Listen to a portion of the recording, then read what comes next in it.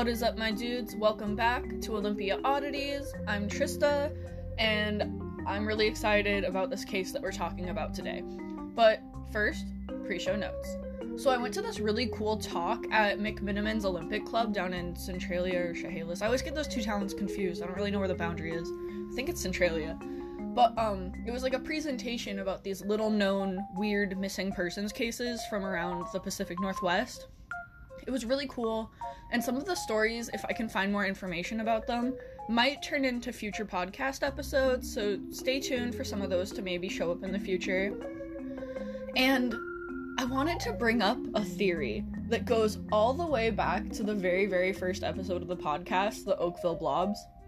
So my friend Jenna was the first person to let me know about this, so all the credit goes to her. So there's these little blobs that live together in chains in the ocean, called salps. A single one will reproduce asexually and make chains that are up to like 50 meters long. They're also chordates, or animals with dorsal nerve cords that are related to vertebrates, animals with backbones. They're more closely related to humans than they are jellyfish, and they've been found in increasing numbers along Washington shores. So if you Google pictures of people holding them, it looks remarkably similar to the way people who experience the blobs describe the blobs. It makes you wonder if people might have had the right idea with the flying jellyfish theory, except for maybe it was a tornado that happened to pick up salps instead. Or if some prankster found them on the beach and took them back to Oakville and kicked off the hoax using them. I don't know, it's just something to look into. I'm fully obsessed with salps. I keep talking about them with everyone. I really need to stop. But Google them, they're really, really weird. They look like little aliens. They're just interesting little creatures, and it's definitely another possibility for what the blobs could have been. But now that we've got that update done, let's get into the main topic of this episode. Cowboy Mike.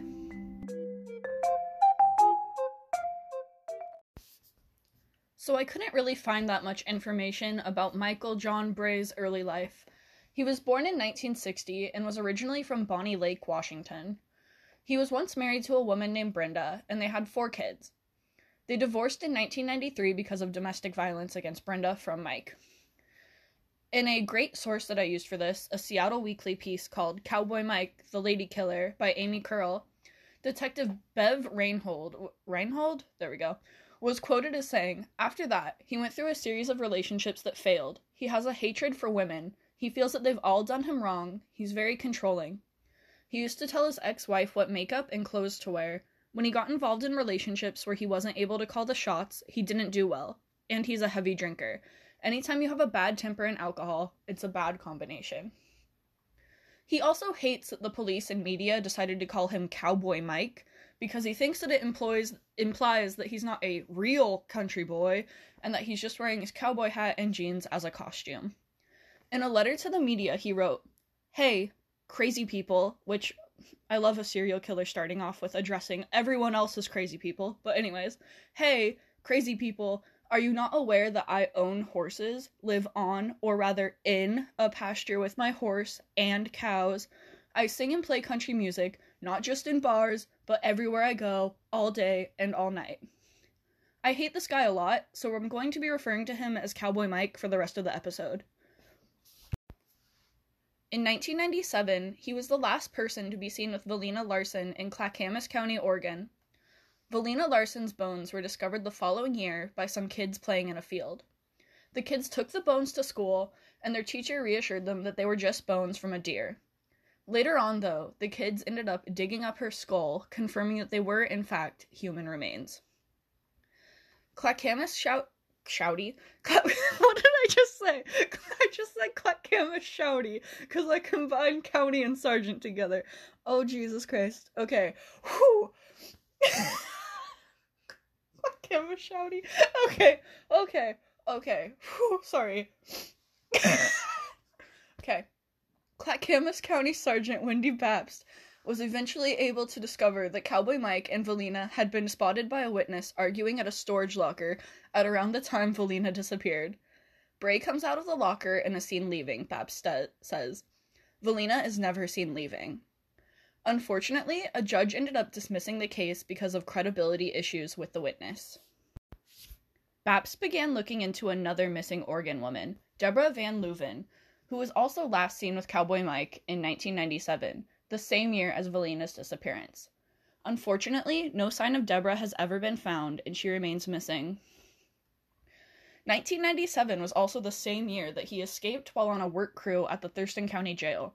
He'd been in jail for drunk driving. In June of 2001, Susan Alt disappeared after arguing with him at the trailer that they shared in Roseburg, Washington. They had originally met in March, and Susan was a waitress at a bar that he frequented. No trace of Susan has ever been found. On July 7th, 2001, Lori Jones would end up meeting Cowboy Mike at Bailey's Lounge in Olympia. You know, the Bailey's Motel that was torn down not too recently. It looked like something straight out of Psycho. Yeah, that place was creepy, and learning this definitely made it a little bit more creepy to me. Well, not a little bit more, a lot more. She was originally supposed to go out with a different guy that night, but they ended up having a last-second fight over email, which is such a 2001 sentence. Lori's 11-year-old daughter, Eliza, was on a fishing trip with a family friend, so now without any plans, Lori ended up at Bailey's Lounge. The bartender later on would say that they danced all night like they knew each other. When Elisa returned home on Sunday, she wasn't able to get a hold of her mom. The manager of the apartment complex they lived in unlocked the door, and they found Lori Jones' body shoved underneath the bed. She was naked except for a pillowcase over her head. Police arrived and quickly determined that it was a homicide, and that Lori had been raped and strangled to death. Reinhold says that she thought it was odd that whoever put her there had removed all of the bedding, but draped a quilt over the top of the mattress. Quote, "But it wasn't a bloody scene," she says. "She hadn't been shot or stabbed, though there was some blood by her ear. There was a small screwdriver, about 4 inches long, on the bedside table, and some small cuts on her hand seemed to be consistent with the screwdriver." Investigators found a fingerprint on the inside of the bedroom door, and it came back as belonging to Bray, who had been in the system on a 1979 shoplifting charge that happened in Pierce County. They found a cigarette in the toilet that had a brown filter, and brown-filtered Camels would later on be found in Cowboy Mike's truck. They also found a receipt in Lori's purse from the Bailey Lounge. The police interviewed the bartender, and he had said that he had seen them leave the bar together that night. Knowing that Cowboy Mike liked karaoke and playing his guitar at Western bars, the police distributed flyers to bars in Thurston, Pierce, and South King County. However, while the search for Cowboy Mike went on in country bars in Western Washington, he had already fled off to Yakima, the Palm Springs of Washington, with his off-again and on-again girlfriend, Marshall Morgan. They had met at the Red Barn in Grand Mound, Washington, which also doesn't exist anymore, but I used to drive past it a lot. On July 13th, they were drinking at a bar called Susie's Saloon. Later that day, Marshall Morgan was found on the side of the road, not dead, with a gunshot wound to her head. Sorry, I messed that up. So she had a gunshot wound, but she was still alive. She was taken to the hospital and said she knew who shot her, but fell into a coma before she was able to name him. Just hours after the shooting, Cowboy Mike would be back at Susie's Saloon, drinking and introducing himself to Karen Peterson. He ended up going home with Karen that night, where Karen's 14-year-old daughter and her daughter's boyfriend were hanging out. They chatted for a while in the living room, and he asked if anyone had a guitar, because of course he did, he's Cowboy Mike, the douche who has to play his guitar for you, and got a snack from the fridge. Then he and Karen went into their bedroom together. Her daughter and her daughter's boyfriend reported hearing thumping noises, but just assumed it was because Karen and Mike had been drunk. The next morning, Karen woke up without any pants on, and with a baby blanket covering her head. The last thing she remembered was being struck in the head and feeling hands at her throat. At her daughter's urging, she went to the hospital, and the doctors determined that she had been strangled. The next day, they saw Cowboy Mike's wanted picture in a newspaper. But unfortunately, Cowboy Mike was on the move yet again. He ended up in Glenoma, Washington, where he stopped at a garage sale and tried to donate some video equipment. None of it was ever tied to any of his victims, but it is still pretty weird. He played guitar for them for a bit and asked them where they liked to hang out. He left the garage sale with Brenda Keene, and they went to the Roadhouse Tavern before spending the night together. Brenda was unharmed throughout the entire ordeal, but the next day she also ended up seeing his picture in the newspaper. She called the tip line and gave them a description of his truck and the license plate number. A few days later, a delivery truck driver spotted Cowboy Mike's blue Nissan pickup at a truck stop near the Idaho-Oregon border. Police headed off after him, and a high-speed chase ensued. He shot at the cops, blew through a blockade that they had set up, and ended up jumping 40 feet down into the Snake River. Once in the river, he managed to evade the officers for almost an hour, and ended up floating and swimming about 2.5 miles before his capture. They used a dog on him, and he attempted to hold it underwater to drown it, but the dog grabbed his clothing, and they were able to get both the dog and Cowboy Mike onto a boat. According to Malheur County Sheriff's Detective Rich Harriman, who was in the boat, he described Bray as exhausted by the end of the ordeal. He had been wearing a heavy leather jacket that was weighing him down the entire time he was in the water. Reportedly, the only thing he said was to holler, "My name isn't Cowboy." In a letter to Seattle Weekly, he claimed that, "I didn't try to drown the damn dog. Lying cops. I saved him." In jail in Idaho, he turned a chicken bone into a lockpick and used it to escape from his cell. He started beating up a guard, but the other inmates heard him and alerted the other guards as to what was happening, so his escape failed. Reinhold says she's not surprised the other prisoners turned on him. While interviewing his cellmates, she found that Bray's not well liked. Quote, "In Idaho, they talked about what a jerk he was, how arrogant he was," Reinhold says. "For the people in jail not to like you, you must be really bad." He also plotted an escape from a maximum security prison in Idaho, where guards found rope woven from a laundry bag and a crude pair of mittens, apparently to help him scale the razor wire surrounding the jail's perimeter. While at the Yakima County Jail, he attempted to escape through a heating duct, but it ended up opening to an interior brick wall instead of the outside of the building. Also in a Yakima jail, he removed the screen from his cell window and then used the screen to break the window. He was charged and convicted of second-degree malicious mischief and attempted second-degree escape. His defense was that he just wanted some fresh air, and he also laughed and giggled in court.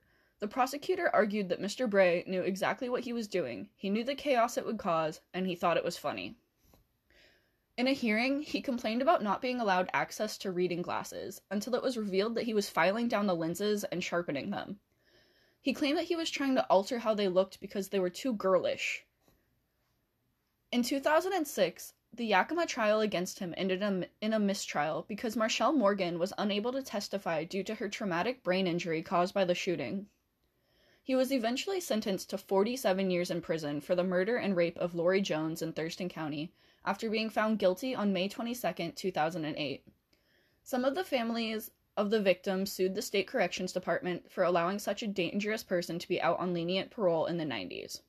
Today, Cowboy Mike is held in an intensive management unit at the state prison in Shelton, and I really can't imagine a worse place to spend 47 years. So, Cowboy Mike, I hate you. I think I might hate you more than Gary Ridgway.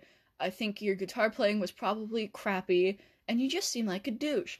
And they kept calling him a ladies' man and, like, attractive and stuff like that. But please go Google, I don't know, almost like giggle. Go Google a picture of Cowboy Mike. He looks like a human ferret. He's got a stupid mustache. It's not good. I'm just going off on a tangent now.